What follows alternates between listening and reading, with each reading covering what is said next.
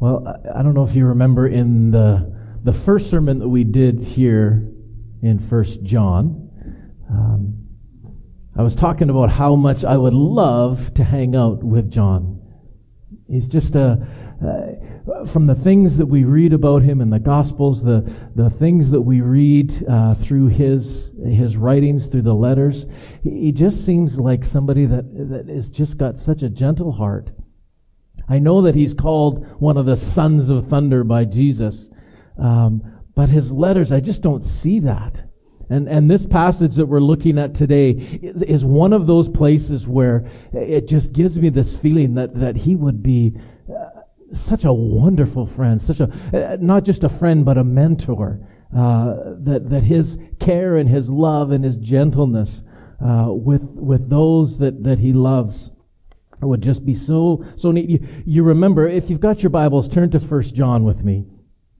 In this last little section that we did of chapter 2, verses 7 and following, we've got a number of things here that John had some good things to say, some hard things to say. He talks in verse 8 that this is a new commandment that he's writing.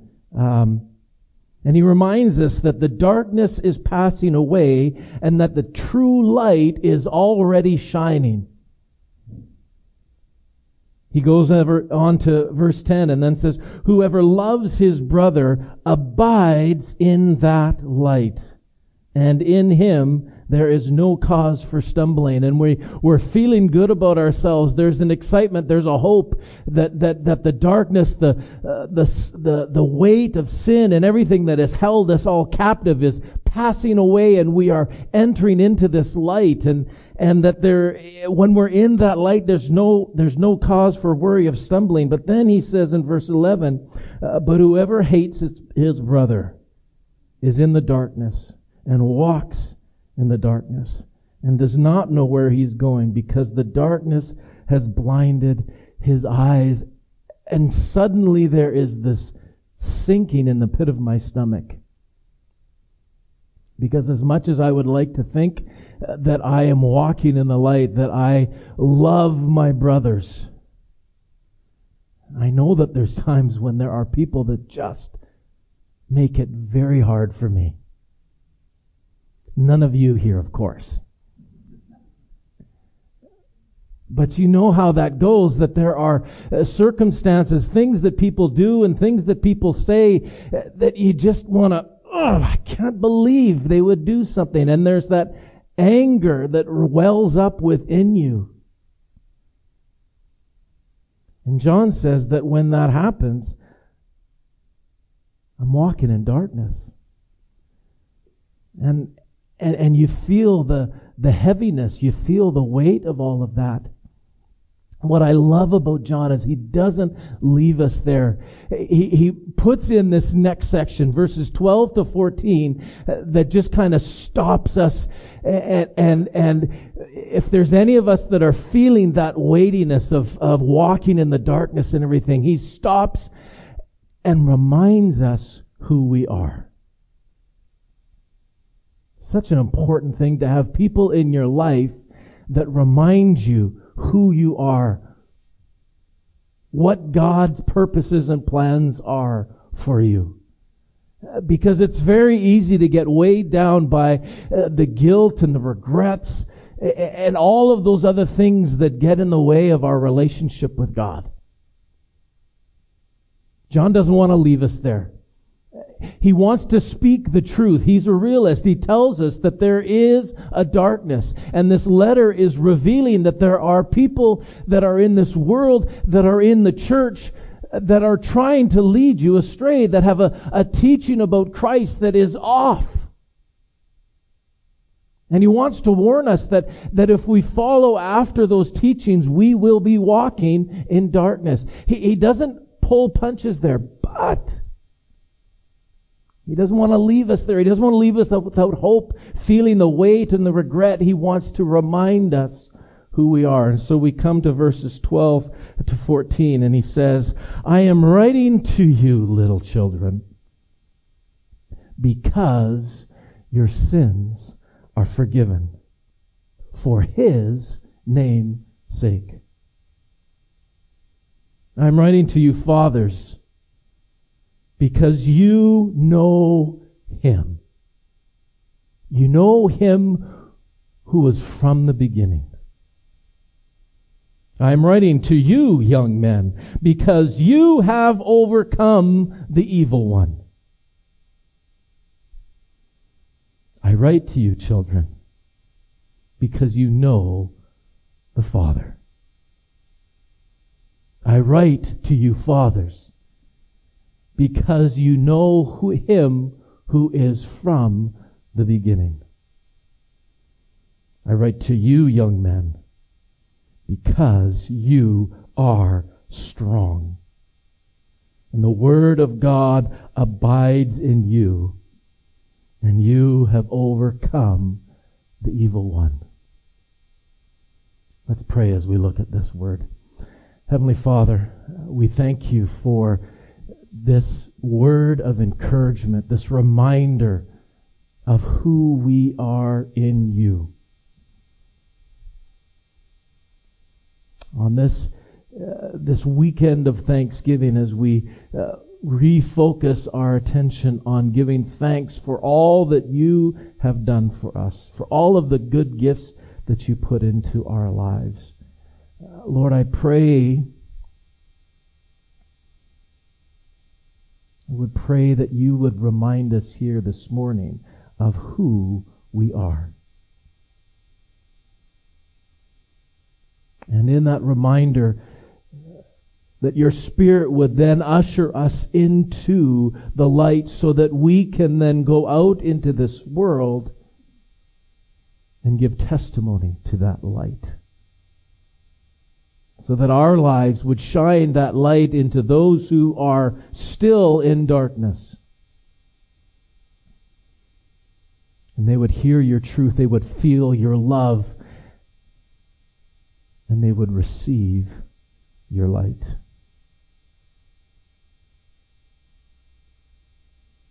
In Jesus' name we pray, amen. Being reminded of who you are is such a powerful encouragement in our lives.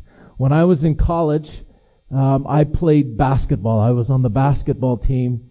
I was not one of the best players on the basketball team. I had never really played team on any kind of official team before high school. We'd fooled around ever since I was a kid. We had a basketball hoop in our backyard, but I was never really on a team. I didn't have a full understanding of the game, and so my first year was a real learning year. I sat on the bench a lot. I sat on the bench, but I was a pretty vocal encourager, and in some ways I was more of a cheerleader on the team than I was an actual player on the team. But I enjoyed it. I had a great time. My second year of college, got back on the basketball team, and I was looking forward to it. I thought that I had learned quite a bit, and that this year things were going to be different. Some of the seniors had graduated and moved on, so there were some openings on the team for some of the more consistent regular players and stuff. And I was anticipating that I was going to fill some of those spots and get a lot more playing time, which is way more fun than sitting on the bench and yelling, cheering and everything. And then it happened. The coach came up to me and said, "Lauren, I want you to be our team captain this year." And I thought, yes! Here we go. I'm going to be the captain now, which means for sure Goose knows that I can play. He's going to put me in more. He can't be the team captain and just sit on the bench, right? And I humbly accepted the role as team captain and got through the preseason, and then we started playing some games. And I got in a few times, but I was still sitting on the bench quite a bit, and still cheering loudly and encouraging the rest of the team. But I thought I was going to be playing more. And that went on for the next few games. We then came to one of our first tournaments where we went to some godforsaken little place in Saskatchewan that had a Bible school in the middle of nowhere. And there was all these other guys coming to play. And And I thought, surely Goose will let me play here. And I sat on the bench for the first 2 games, and it was discouraging. And I was getting to the place of, why am I doing this? And I don't remember if I went and talked with Coach about that. I don't know if I went to him and said, well, why do you have me as the captain if I'm not actually ever going to play? What's up with that? I don't remember if I went to him or he came to me, but he sat me down and had this good long talk with me, and he reminded me of what my role was.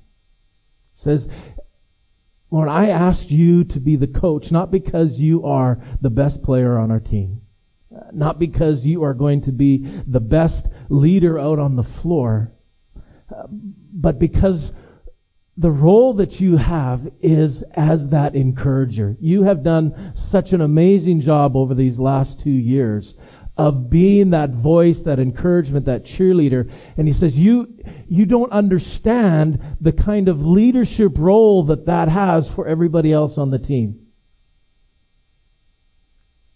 You're an encouragement to everybody else, and you help them with their work ethic. You help them through the difficult times. We weren't a great team. We lost quite a bit. He said, but you're always there. You're always encouraging us, and I need you to keep on playing that role. That's why I asked you to be the captain. And suddenly I recognized I was made aware of what my role was, of who I was on this team. And it didn't get a whole lot better. I still sat on the bench quite a bit. But I knew why I was there. And I embraced the role and was able to get through some of the discouragements that came my way through that season. I think that's what John is doing here for us. These people are facing some real struggles. The tension that was being created by these false teachers that were saying things about Jesus that just didn't make sense. You remember some of the false teaching that was being bandied about in this area, that Jesus wasn't actually born of a virgin. He was born of Mary, but that came through the normal consummation between Joseph and Mary. That Jesus was just a regular human like all the rest of us up until the point of his baptism. And at that point, then the Spirit of Christ, the Spirit of Messiah, came on him, and he became the Christ. And then he went through his 3 years of ministry. And then just as he came to the arrest and to all of the suffering, because God can't suffer, the Spirit of Christ then left Jesus, and so then Jesus went through the arrest and the torture and ultimately the crucifixion all on his own. And the people were hearing this and they were going, but that's not exactly what we heard before. And if that's the case, how do we have the hope that it starts eroding our faith, because we don't have a high priest who can understand everything, because Jesus hasn't gone through all of this. It doesn't have the position of the divine Christ, the fully human, fully God understanding that we have, and it starts eroding. And then these people, again, because of that, very similar to some other false teachings that we would hear today, what happens when you start replacing some of the understanding of who Christ is, it starts replacing the way that we live out our faith. And so there's much more of a legalistic kind of understanding. Jesus as a man was not sufficient his righteousness wasn't sufficient for us, because he was just a man just like one of us. So we couldn't depend on the righteousness of Christ to keep us holy, to keep us sanctified. Instead, we needed to put together all of these rules and regulations for ourselves that guided and guarded our own hearts from falling into sin. And so not only was this false teaching undermining the reality of who Jesus was, it also then was replacing our freedom in Christ with all of the rules and regulations of Judaism once again. And calling people to go through the circumcision, to following all the dietary laws, to going through all of the feasts and everything else that goes along with Judaism, especially first century Judaism, with all of its misunderstandings and all of its laws and regulations and rules. And it became this heaviness, and people were going through that. And it was, the tension was creating all kinds of conflict in their hearts. And here we have John now telling us that when we hate our brothers, we are walking in darkness. And you go, oh, but I do that. So am I in darkness and this uncertainty? John wants to stop us from all of that questioning, all of that doubting. Where am I? Who am I? What do I have to do? Who's Christ? Brings it down to the very foundation of who we are. Little children. And when he talks to little children, as we read through here, that is a common phrase, a common title that he uses for everybody. It just is, he was an old man at this point, and he just loved the church so much, and he just spoke to them all like little children and wanting to see them grow up in all of this. And so it is a term of endearment. Little children, I'm writing to you because your sins are forgiven. Your sins are forgiven.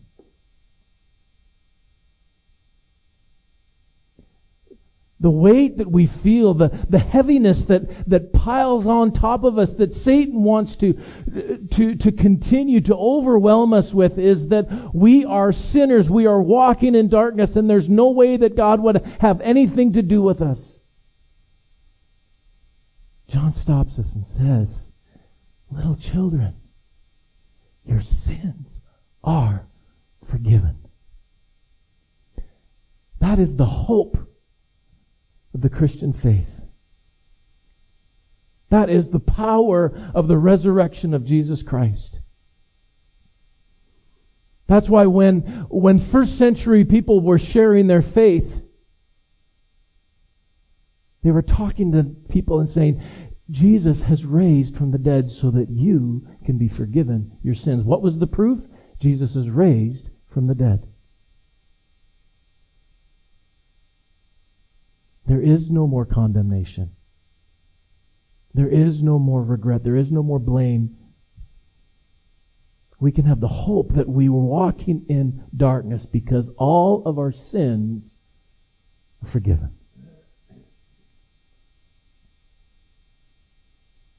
So in this, we're seeing these three different people that John is writing to, but actually, he's writing these, when he says, I write to you little children, he's talking to everybody. That's the overarching speech that he's giving to all of us. But then he breaks it down a little bit further. And he addresses two other groups within that main group. He says, fathers, I'm writing to you fathers, because you have known him who is from the beginning. When he's speaking to fathers, we don't really know. It's not likely that he was speaking to just elderly people, although I think that has a significant part to it. But he's speaking to those who are mature in the faith. Those that have been followers of Jesus for some time. And he's saying, you have known him who was from the beginning. Who is he speaking about? Jesus. In the beginning was the Word. And the Word was with God, and the Word was God. The opening to his gospel.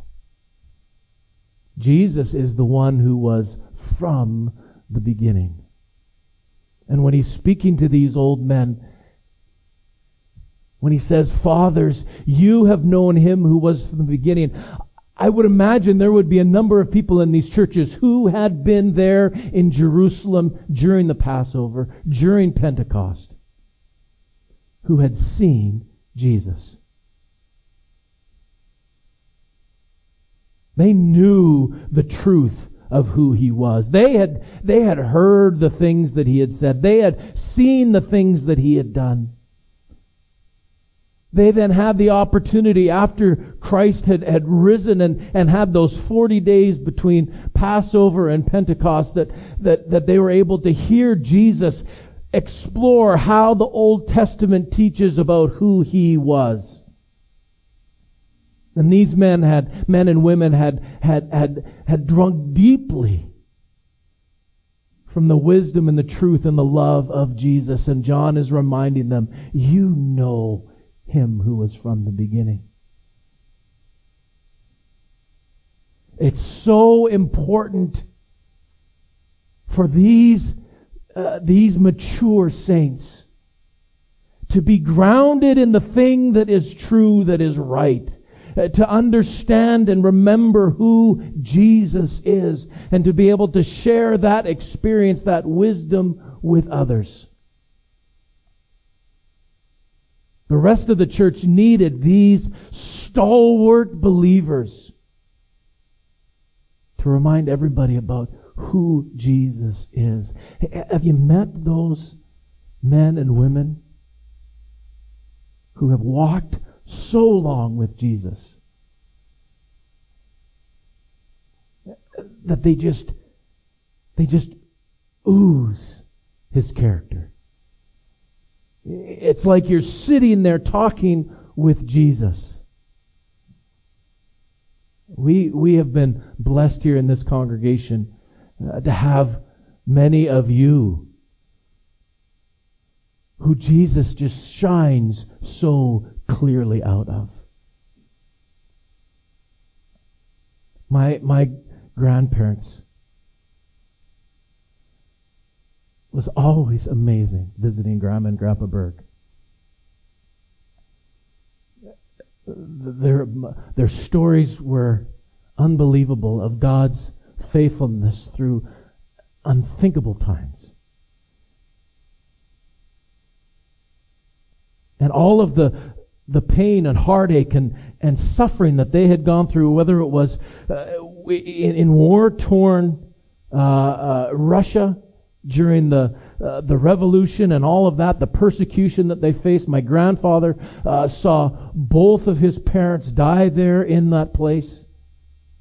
He witnessed, he told stories of being able to watch the cannonballs fly back and forth. He was there when the Russian army came and persecuted the Mennonites and slashed and killed and raped and all of the rest of that kind of stuff. All of the horrors that he went through. And then he came to Canada as an orphan. And all of the cruelty that he experienced as an orphan, as a boy without anybody to protect him. And yet there was nobody that I know in my life who had more joy in his heart, more love for others than my grandpa. And to sit with him was to sit with Jesus. And grandma was the same. She didn't go through those struggles, but she had terrible health, all right from the little girl all the way up to her final death. She had cancer and nervous breakdowns and all kinds of terrible things. All reasons for her to be a cruel, bitter, angry woman. And yet, to hear Grandma laugh,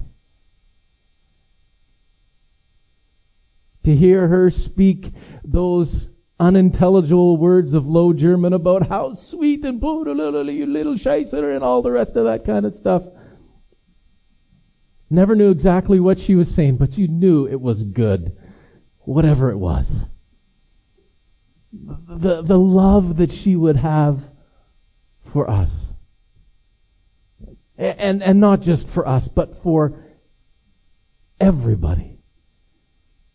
Doesn't matter who you were. If you came into the presence of Catherine Berg, you felt like the most special person in the world.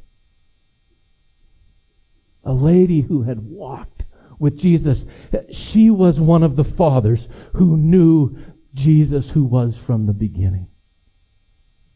We need those people in our church.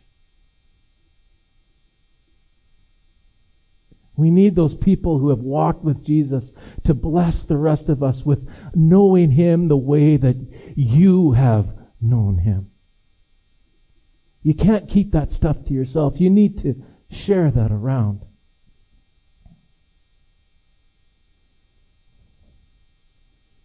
And then he says, I am writing to you, young men, because you have overcome the evil one. Oh, we need young men in our church.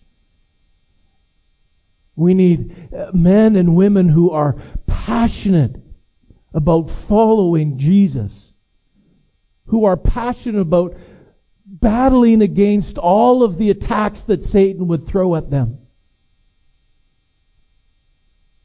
who have unbridled energy to go out and share the good news of Jesus with a world that is going to resist that in every way possible.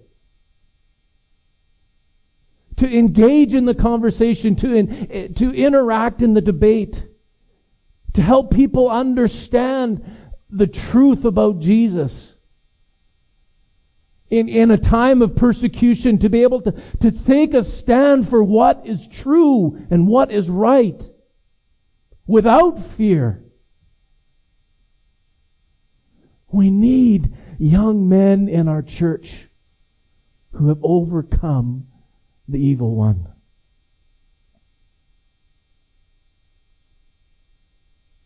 And he says in verse 14, I write to you, young men, because you are strong.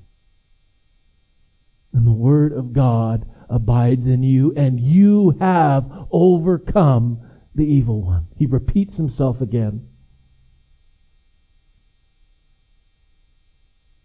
Young men, you need to remember, you do not overcome the evil one by being strong, by being antagonistic, by being brave, and all the rest of that kind of stuff that the world says that you need to be. You overcome the evil one by abiding in the Word. Young men, young women, there is no better place for you to be than immersed in the Word of God.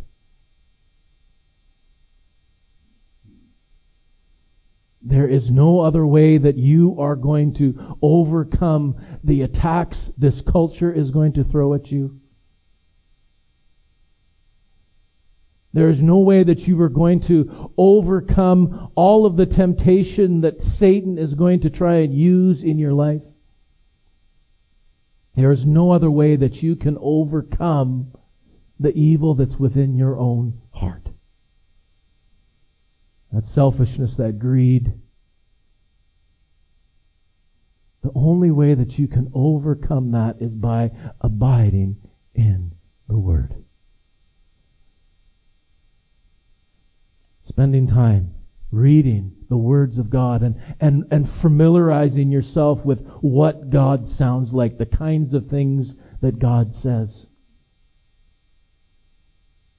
Devoting yourself daily, moment by moment in prayer. Listening for God to speak to you. Listening for the voice that you've heard here in the Word, that He would then come and plant within your heart at the right moment for the plans and purposes that He has for you. That you would abide in the Word in gathering together with other believers and allowing God to speak to you through others, through those, maybe the fathers and mothers who have known Him who was from the beginning, that you would hear their experiences and be encouraged and be uplifted. It's by abiding in the Word that we have any hope of overcoming.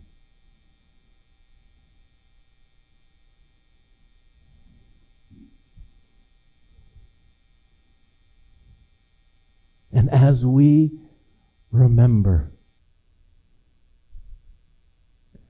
that we are God's little children, that our sins have been forgiven, and that we abide in Him so that we can know Him who is from the beginning. And the more times that we abide in the Word, we become more and more like Jesus, so that one day we too will be fathers and mothers who have known Him who is from the beginning. And people will long to be with us so that they can get a taste of who Jesus is. When we are doing that, God is going to use us in powerful ways. I love the way that Murray takes those experiences, those blessings that God has put into his life, and uses them to share his faith. To say, yeah, I love fishing. Fishing is awesome. But nothing compares to the glory of knowing Jesus. That Dave takes the sufferings that he has had, the health concerns that you two have faced, not just in this last year, but over I was going to say centuries, my goodness. I don't mean that. Over the years. And the way that you have consistently given God the praise for healing, for what He has done in your life. That's what happens when you abide in the Word. God transforms you. He makes you like Jesus. And we have this impact on our world. The message of Jesus, of the light of His love shines through our lives and invites others to join.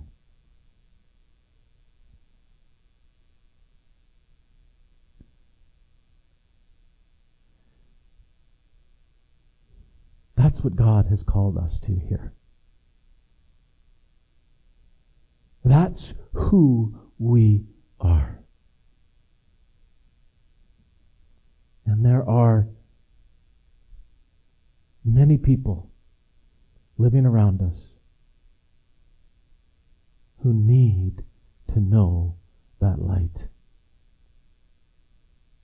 who need us to abide in the Word so that they can find Jesus for themselves. Let's pray.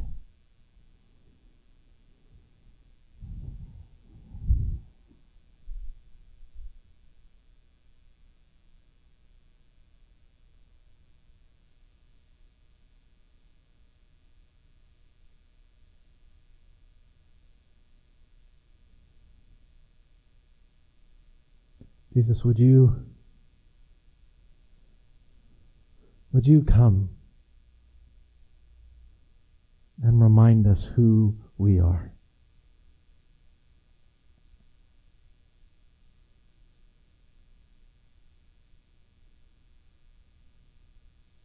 I pray that your Holy Spirit would sweep through this place here this morning.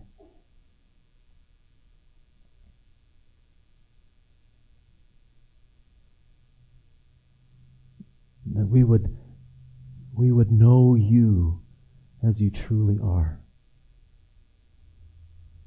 Lord, I know that there are those of us here that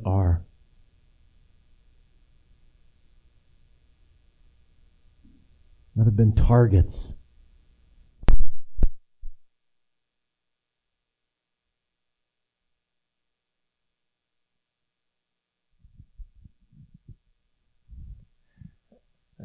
That we've allowed Satan to take the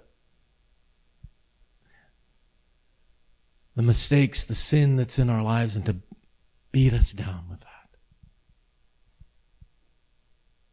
to rip away and steal away our hope. Spirit, would you come and would you remind us that our sins have been forgiven?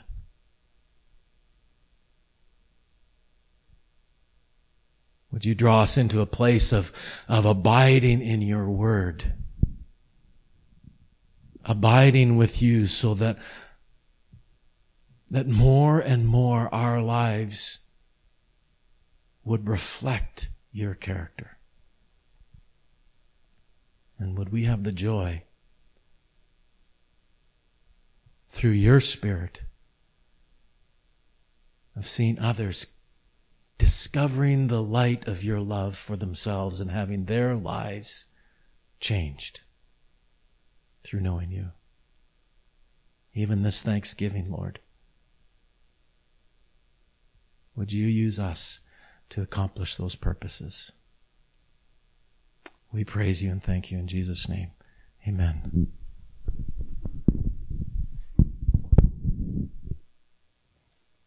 Thank you, Pastor Lorne. What a message for us this time of the year. One of my favorite desserts is pumpkin